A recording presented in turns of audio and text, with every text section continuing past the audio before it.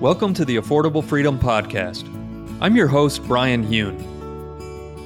Our mission is to help you gain your freedom from the exhausting, never-ending corporate rat race. Because time is our most valuable asset. And life's just too short to do work we hate. Thanks for slowing down.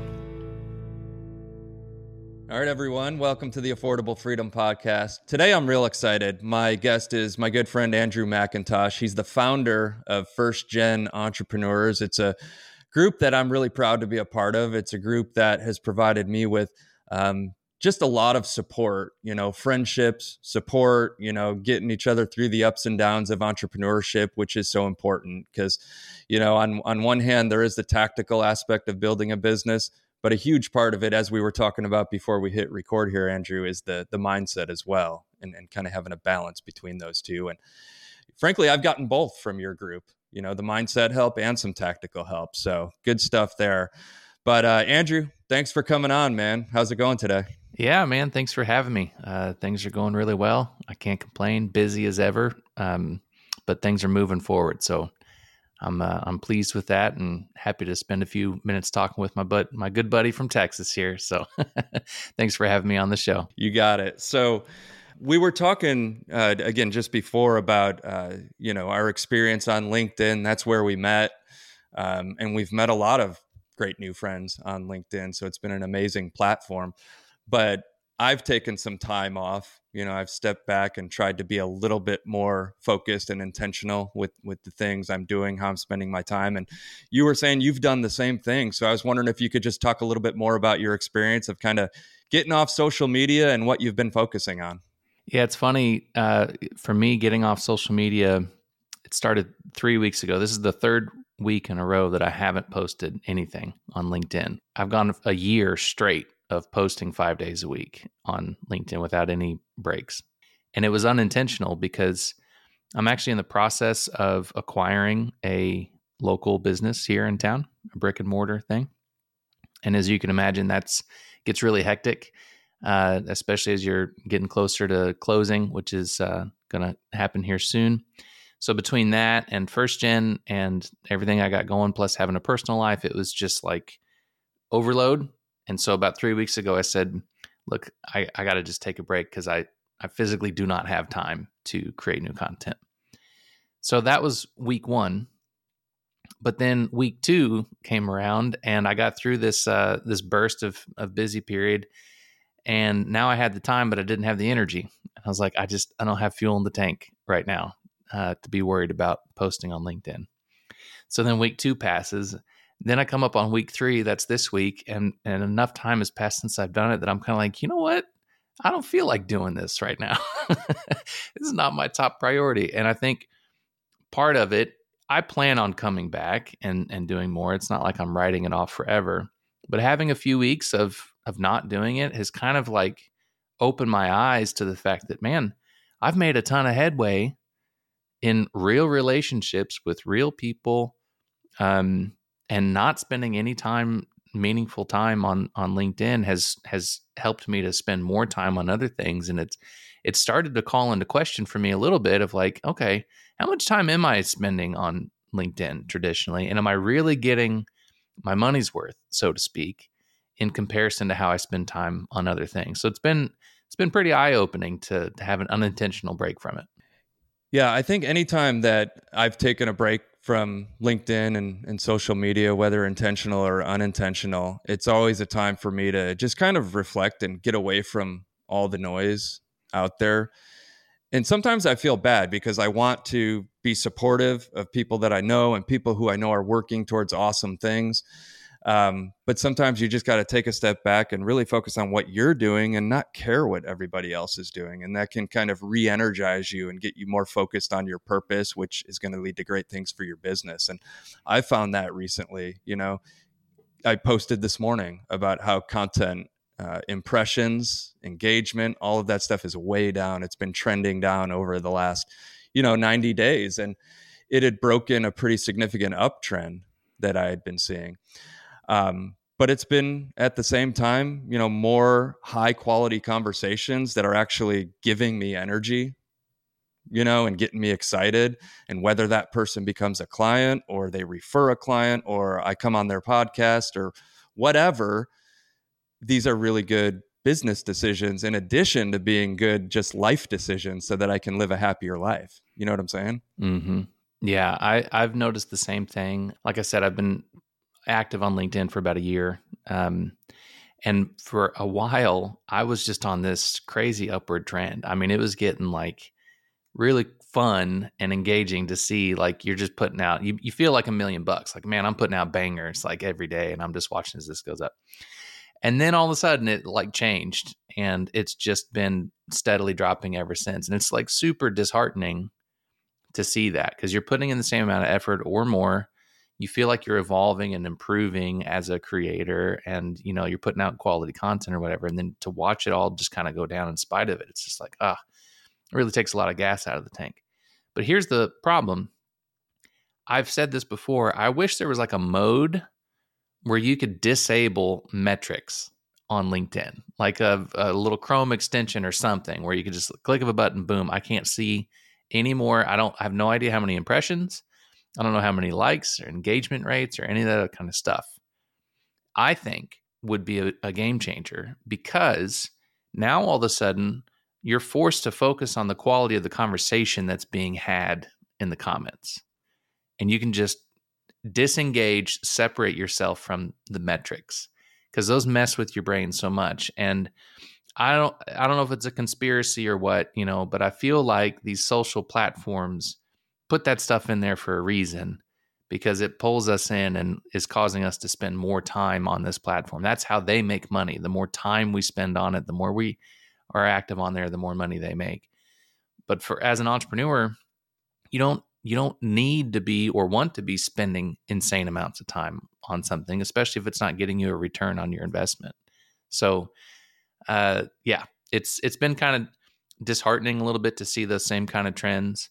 But then the silver lining is it's like it's kind of caused me to focus a little bit on some other things and realizing like, hey, what if you could put a number to an actual in-person meeting that you have or a virtual coffee that you have with someone and you provide them value? What if there were a number to that all of a sudden you started paying attention to those? It'd be like, that's where you're really building relationships and that's where it's really worth spending your time. Yeah, for sure. So we were talking a little bit also, Andrew, about return on investment, right? And we always think about return on investment in terms of our dollars, but it's also equally important to think of it in terms of our time. How are we spending our time and what's the return sort of on our happiness and fulfillment?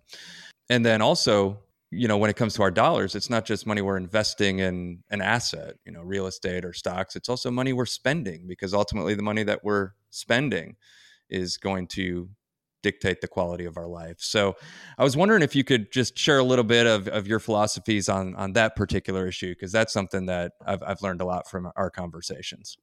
Yeah. So I think most people do this where you look at your expenses with regularity, especially subscriptions, and you look at it and you see it hit your credit card statement and you go, okay, did I get my money's worth this month? Is it really something that I need or is it underutilized? Is it giving me a return on my investment? And some things are a no-brainer and other things you cut it. The instant you think you're not getting your value out of it, you cut it loose, right? And any investment that you make financially, that's your first question is what am I going to get back out of this? What is my expected return? And you don't do anything that you think is not going to provide a return. Well, why would it be any different with your time? If you look at social media and you say, if you actually tallied up how much time we spend on it, not just in posting, but in, scrolling and liking and leaving comments and doing the thing, it's probably adding up to a lot more time than most of us realize because we're not tracking it.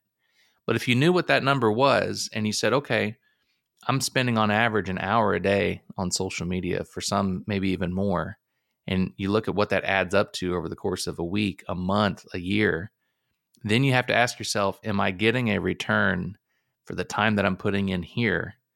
Or would that time be better spent elsewhere in other forms of meeting new people, networking, sales, marketing, investing in my operation, whatever it is for your business. And I think that that's where it's a tricky little thing. But if you can start to pay attention to how much time you're spending and honestly looking at it and saying, pound for pound, am I getting the most bang for my buck out of this? There's probably going to be some adjustments to be made for most people, is my guess. How has your philosophy on that evolved over time? Because you and I met, what was it, like maybe 2 years ago at this point, a year and a half, something like that. Mm-hmm. And we've been sort of growing our networks on LinkedIn and sort of learning all of this together. So how has that philosophy changed over time? I think when you start off, for me, it was pretty exciting because like I had never really done much on social media in general until I started getting active on LinkedIn. And then you feel like there's this world of possibilities and you can meet all these new people. And that's absolutely true. But then over time, I've gotten a little jaded is not quite the right word. But then you start to realize that like just because you're spending time on here, likes ain't dollars. Right. Like that's just reality. But initially it kind of feels like they are. It feels like you're building a bunch of momentum and things are really happening for your business, et cetera. But if at the end of the day, the people, that you're talking with in the meeting aren't translating into actual customers and actual business for you and dollars deposited in your account, then what are you doing? Right? Like, and I'm not saying it's always good to network with people. I'll meet with just about anybody just for the sake of networking. Like you don't have to become my customer before I'm willing to talk to you. So it's not like that. But these platforms want you to spend as much time as possible on there. They don't care whether you get new customers or not. They just want you to be camped out on there. And so I think that it's one of those just kind of deceptive things where you wind up pouring into these platforms unintentionally, not realizing how much time you're spending on it. And so I get a little bit hardened or callous towards it where it's like, I got to put a limit to how much time I'll do. I still see the value in it, but I find that blocking off time and then putting a cap to it is the better use of that tool for me personally. Yeah, I can definitely relate to the sentiment there where you said you're not quite jaded, because I probably am jaded if you look at some of the content that I put out. As we were talking, I got into a point where you get frustrated with it, and I maybe don't need to be as abrasive as I've been, but it's something I'm really passionate about because I think other people are experiencing this struggle as well. So, well, I think don't beat yourself up on that too much. I mean, you're with that kind of grumpiness that you have that that sometimes comes through. I think the reality is that's going to repel some people, but it's also going to attract your people. So just do you, man. Like I think some people really appreciate the straightforward nature of your content. I'm one of them. Oh, I appreciate that. Yeah. Because I say that, be you, but then it's hard to actually do that yourself, So, but the one thing you said, and you had mentioned, you don't know if it's a conspiracy theory or not, but like definitely not a conspiracy theory that these social media platforms want you to be on there all day. I mean, it's media. It's the same thing as, CNBC's website wanting you to be on there all day and click through, and that's why they scare you about the stock market all day every day. It's media, so we have to keep that in mind. And media is an amazing thing, but we can't let it run our lives. And that's interesting. Just building on that for a second, because when guys like us and everybody that we know on LinkedIn world and we talk to, we've all noticed the same thing about engagement going down and our metrics going down. So what are you going to do to fix that? Most people are probably going to invest more time on LinkedIn to try to get those numbers back up to what they used to be and beyond. Wow. For the record, anybody who watches this, I am completely just spitballing here. I have no idea what I'm talking about, but I don't know if you're protecting your time, it's worth thinking about. It is. So keeping on this, we're talking about the evolution over time in terms of your philosophy on spending time with social media. So keeping with this concept of evolution, you and I, in our conversation, had come to the conclusion that, yes, most entrepreneurs fail, but maybe it's just that most entrepreneurs fail to evolve and adapt their business. So let's talk about that for a little bit. Yeah, I've spent a lot of time with various entrepreneurs from all around the world. It's kind of cool. Random side note. I tallied it up the other day. The first gen community, we have people from 8 different countries. I think that's pretty cool. So I've noticed the theme though with a lot of them, especially when you're new as an entrepreneur, you start off with a, kind of thesis for your business to say, here's the skill that I have, and this is something I'm going to provide to people on the market. Here's my ideal client, and I'm going to go for it. And so they quit their jobs and they go for it. And then they find out after the fact that getting new customers is not as easy, and building a business takes a lot longer than maybe what they anticipated. And now you start to watch the stress on their face. You feel like you check in with them every month and you see them, they've aged a year, which is not cool. But something that I think some people fall into a trap though is like, you start off with this idea of what your business is or is going to be, and then you stick to it regardless of whether the market is telling you that it's actually viable or not. And it becomes kind of a sunk cost fallacy.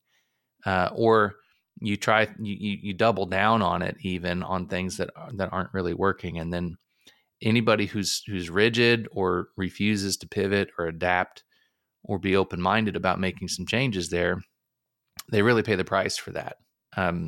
So one example that you and I talked about earlier was your ideal client. Most people have an idea, but really that idea, it's just a theory on who their ideal client is. Well, to me, I think what a person should do is revisit and ask themselves every 90 days, who is my ideal client? Because with 90 days, that's enough time that through your efforts, you're going to find, did you get any new clients?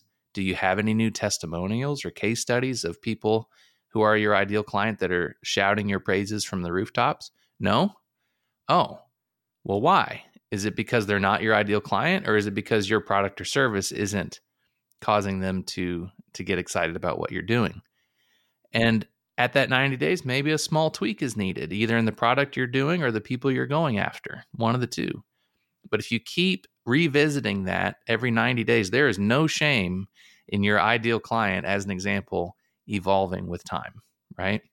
And then when you get to the point where you've had 2, 3, 4 of these 90-day, kind of moments of reflection and thinking about who it is, and you don't want to change anything because things are going really well, guess what? I think you've finalized, really landed on who your ideal client is. So that's just one example of where you need to be evolving your business continually, or else you're going to sit there with your arms crossed as you fade off into oblivion. Yeah. And that's why I think it's so important to come into entrepreneurship with the right mindset, that it's going to be a long process. Like, I think some people think, oh, a 6-month runway is good. I don't think so. I mean, if you want to get out there and hustle and try to get any client you can get just to build a business in 6 months, you could do it, but you're not going to be enjoying that business, I don't think. I think that's a business that's going to stress you out and going to drain you. And why leave corporate if you're going to do that? So I think if you get into entrepreneurship and you think like, listen, this is going to be a 2-year process. If I don't have the funds for that, well, then I'm going to plan for it. And the first 6 months to a year is going to be just reflecting on who I am as an individual, what my greatest value is, and how I'm going to serve others. And then finding your voice on social media, figuring out what your message is and who you're communicating with, and then finding your ideal client and experimenting, taking feedback from them to evolve, as you were saying. And, eventually you get to a point where you've kind of found your sort of community, and now you can serve the community and you're going to get rewarded for doing so. And that's probably, year 2 where that can start happening. I'm here on year 3. But like, had I known all of this, I probably could have been a lot farther along than I am right now. Right. Yeah, it's interesting. On more than one occasion, I have posted on LinkedIn advocating for creating a side hustle while you still have your day job and listing the benefits of doing it. And on both occasions, 2 that I can remember, I got attacked by a couple of people. The first guy saying, uh, you know, basically accusing me of, I don't know, being misleading or whatever, because he's like, I've got a family and I've got this job and I've got these other responsibilities, and how in the world am I supposed to do this? And you're acting like it's so easy and that you just did it like it's no big deal. I was like, no, I never said it was easy. I absolutely had to hustle to do my side gig while working a full-time job. Like, it's just that I don't glorify that hustle. I don't think that that is the thing to get excited about. I think it's just a necessary step in the process of getting this thing going. But I think it's worth doing, because for me personally, the idea of just, kind of ripping the Band-Aid, quitting my job and starting from scratch in hopes that this business idea I have is viable and is going to actually produce cash that I can live off of, while I'm watching as my savings is slowly getting depleted for the next 6 months, man, I don't want that kind of stress. And I've seen it firsthand in quite a few people. And I'm telling you, it's not cool. Like, you can tell they're losing sleep over it. So in that sense, if you have the ability to get something going on the side and give it time to prove that it's viable and that it's actually going to produce results, and you're getting real testimonials and feedback that people are enjoying it, and then maybe get it to where that thing is making some percentage of your day job. Maybe it makes half as much as your day job does. Well, at least it works at that point. And when you quit your job, now you can go all in on this thing and really kind of pick up the pace of growth. Yeah. The second thing that someone jumped on me for was this outside scenario where someone is, really like in an abusive environment in their day job, and that my advice was bad because I'm telling them to stay in their job, which was really frustrating. That's not what I mean. Like, obviously there's going to be edge cases. There's going to be situations where that doesn't suit where you're at. But if that's the case, then go find a healthy job where you're not being abused and you can continue to pay the bills, and then go do your side hustle.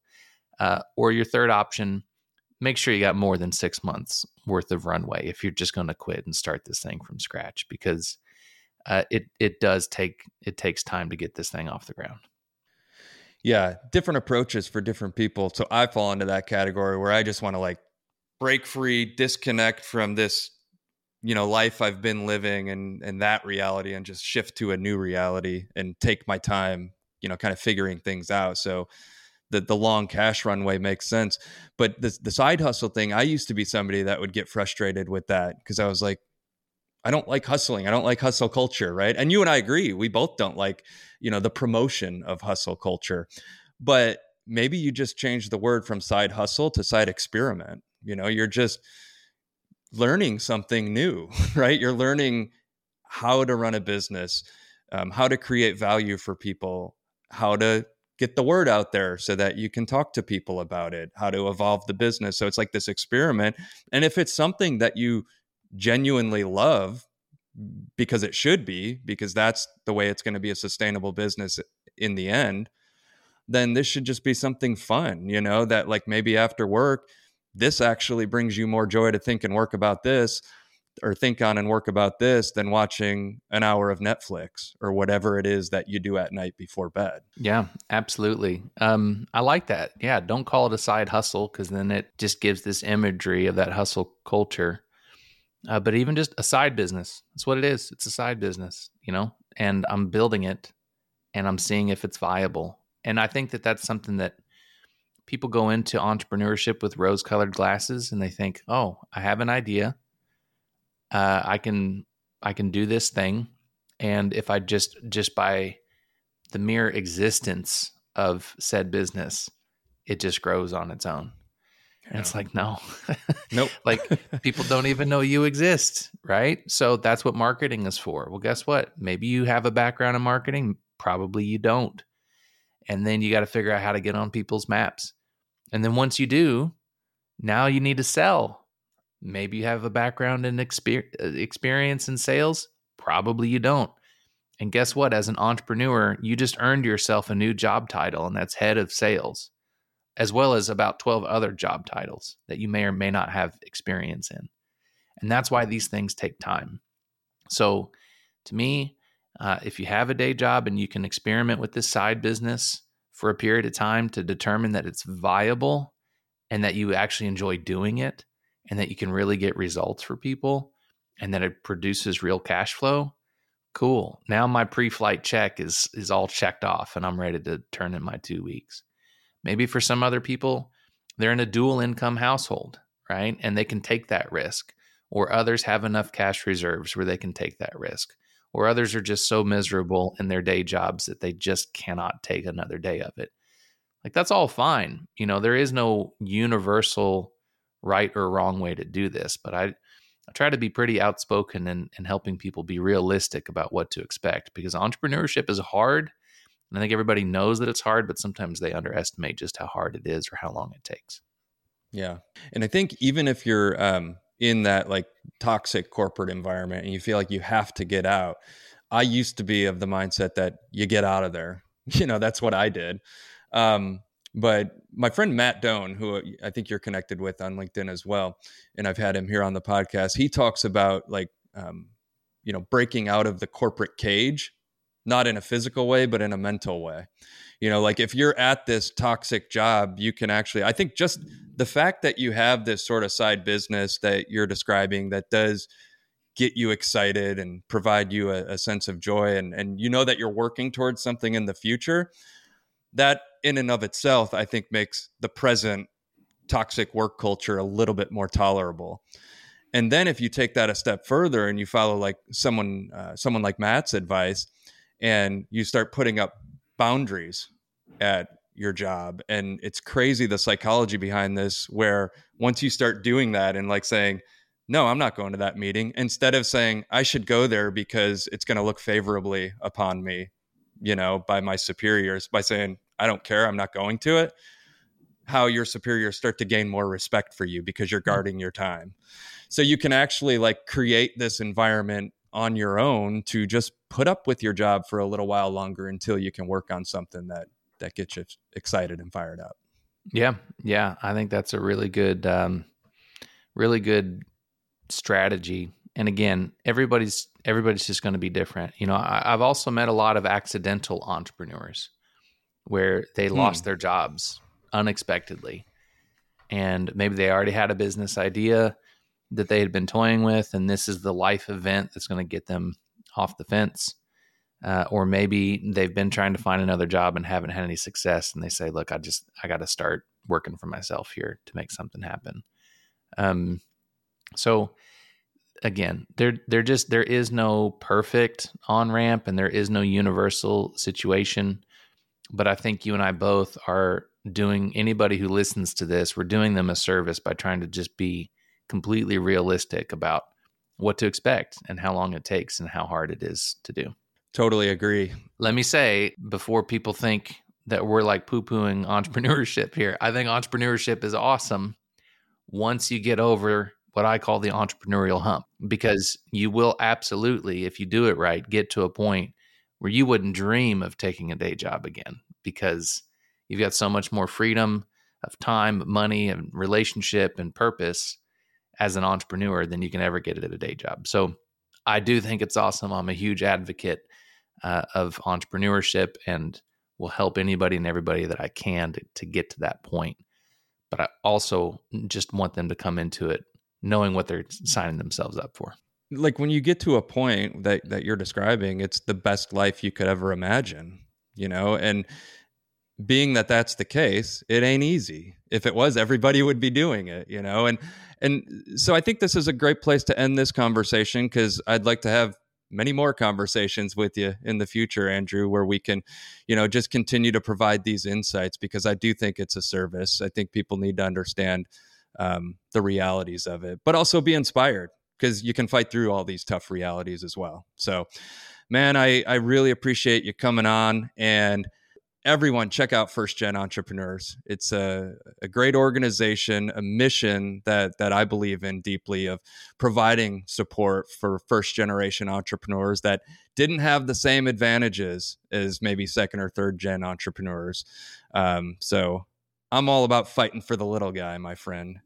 Yep, I'm rooting for the underdog. So I'll leave it at that. And then is there anywhere else where people can go if they just want to connect with you or find more information? What do you suggest? So LinkedIn, ironically, despite the fact that we kind of badmouthed it throughout this episode a little bit. But yeah, I'm pretty active still on LinkedIn. So you can always DM me there, Andrew McIntosh. And then my website is just firstgen.biz. So that's the number 1, STGEN.biz. Sounds good, my friend. Well, thanks again, and we'll talk again soon. Thanks for having me, Brian. Thanks for listening today. And if you have a moment, check out my website at reflectivewealth.com. Everything you need to know about my business is there.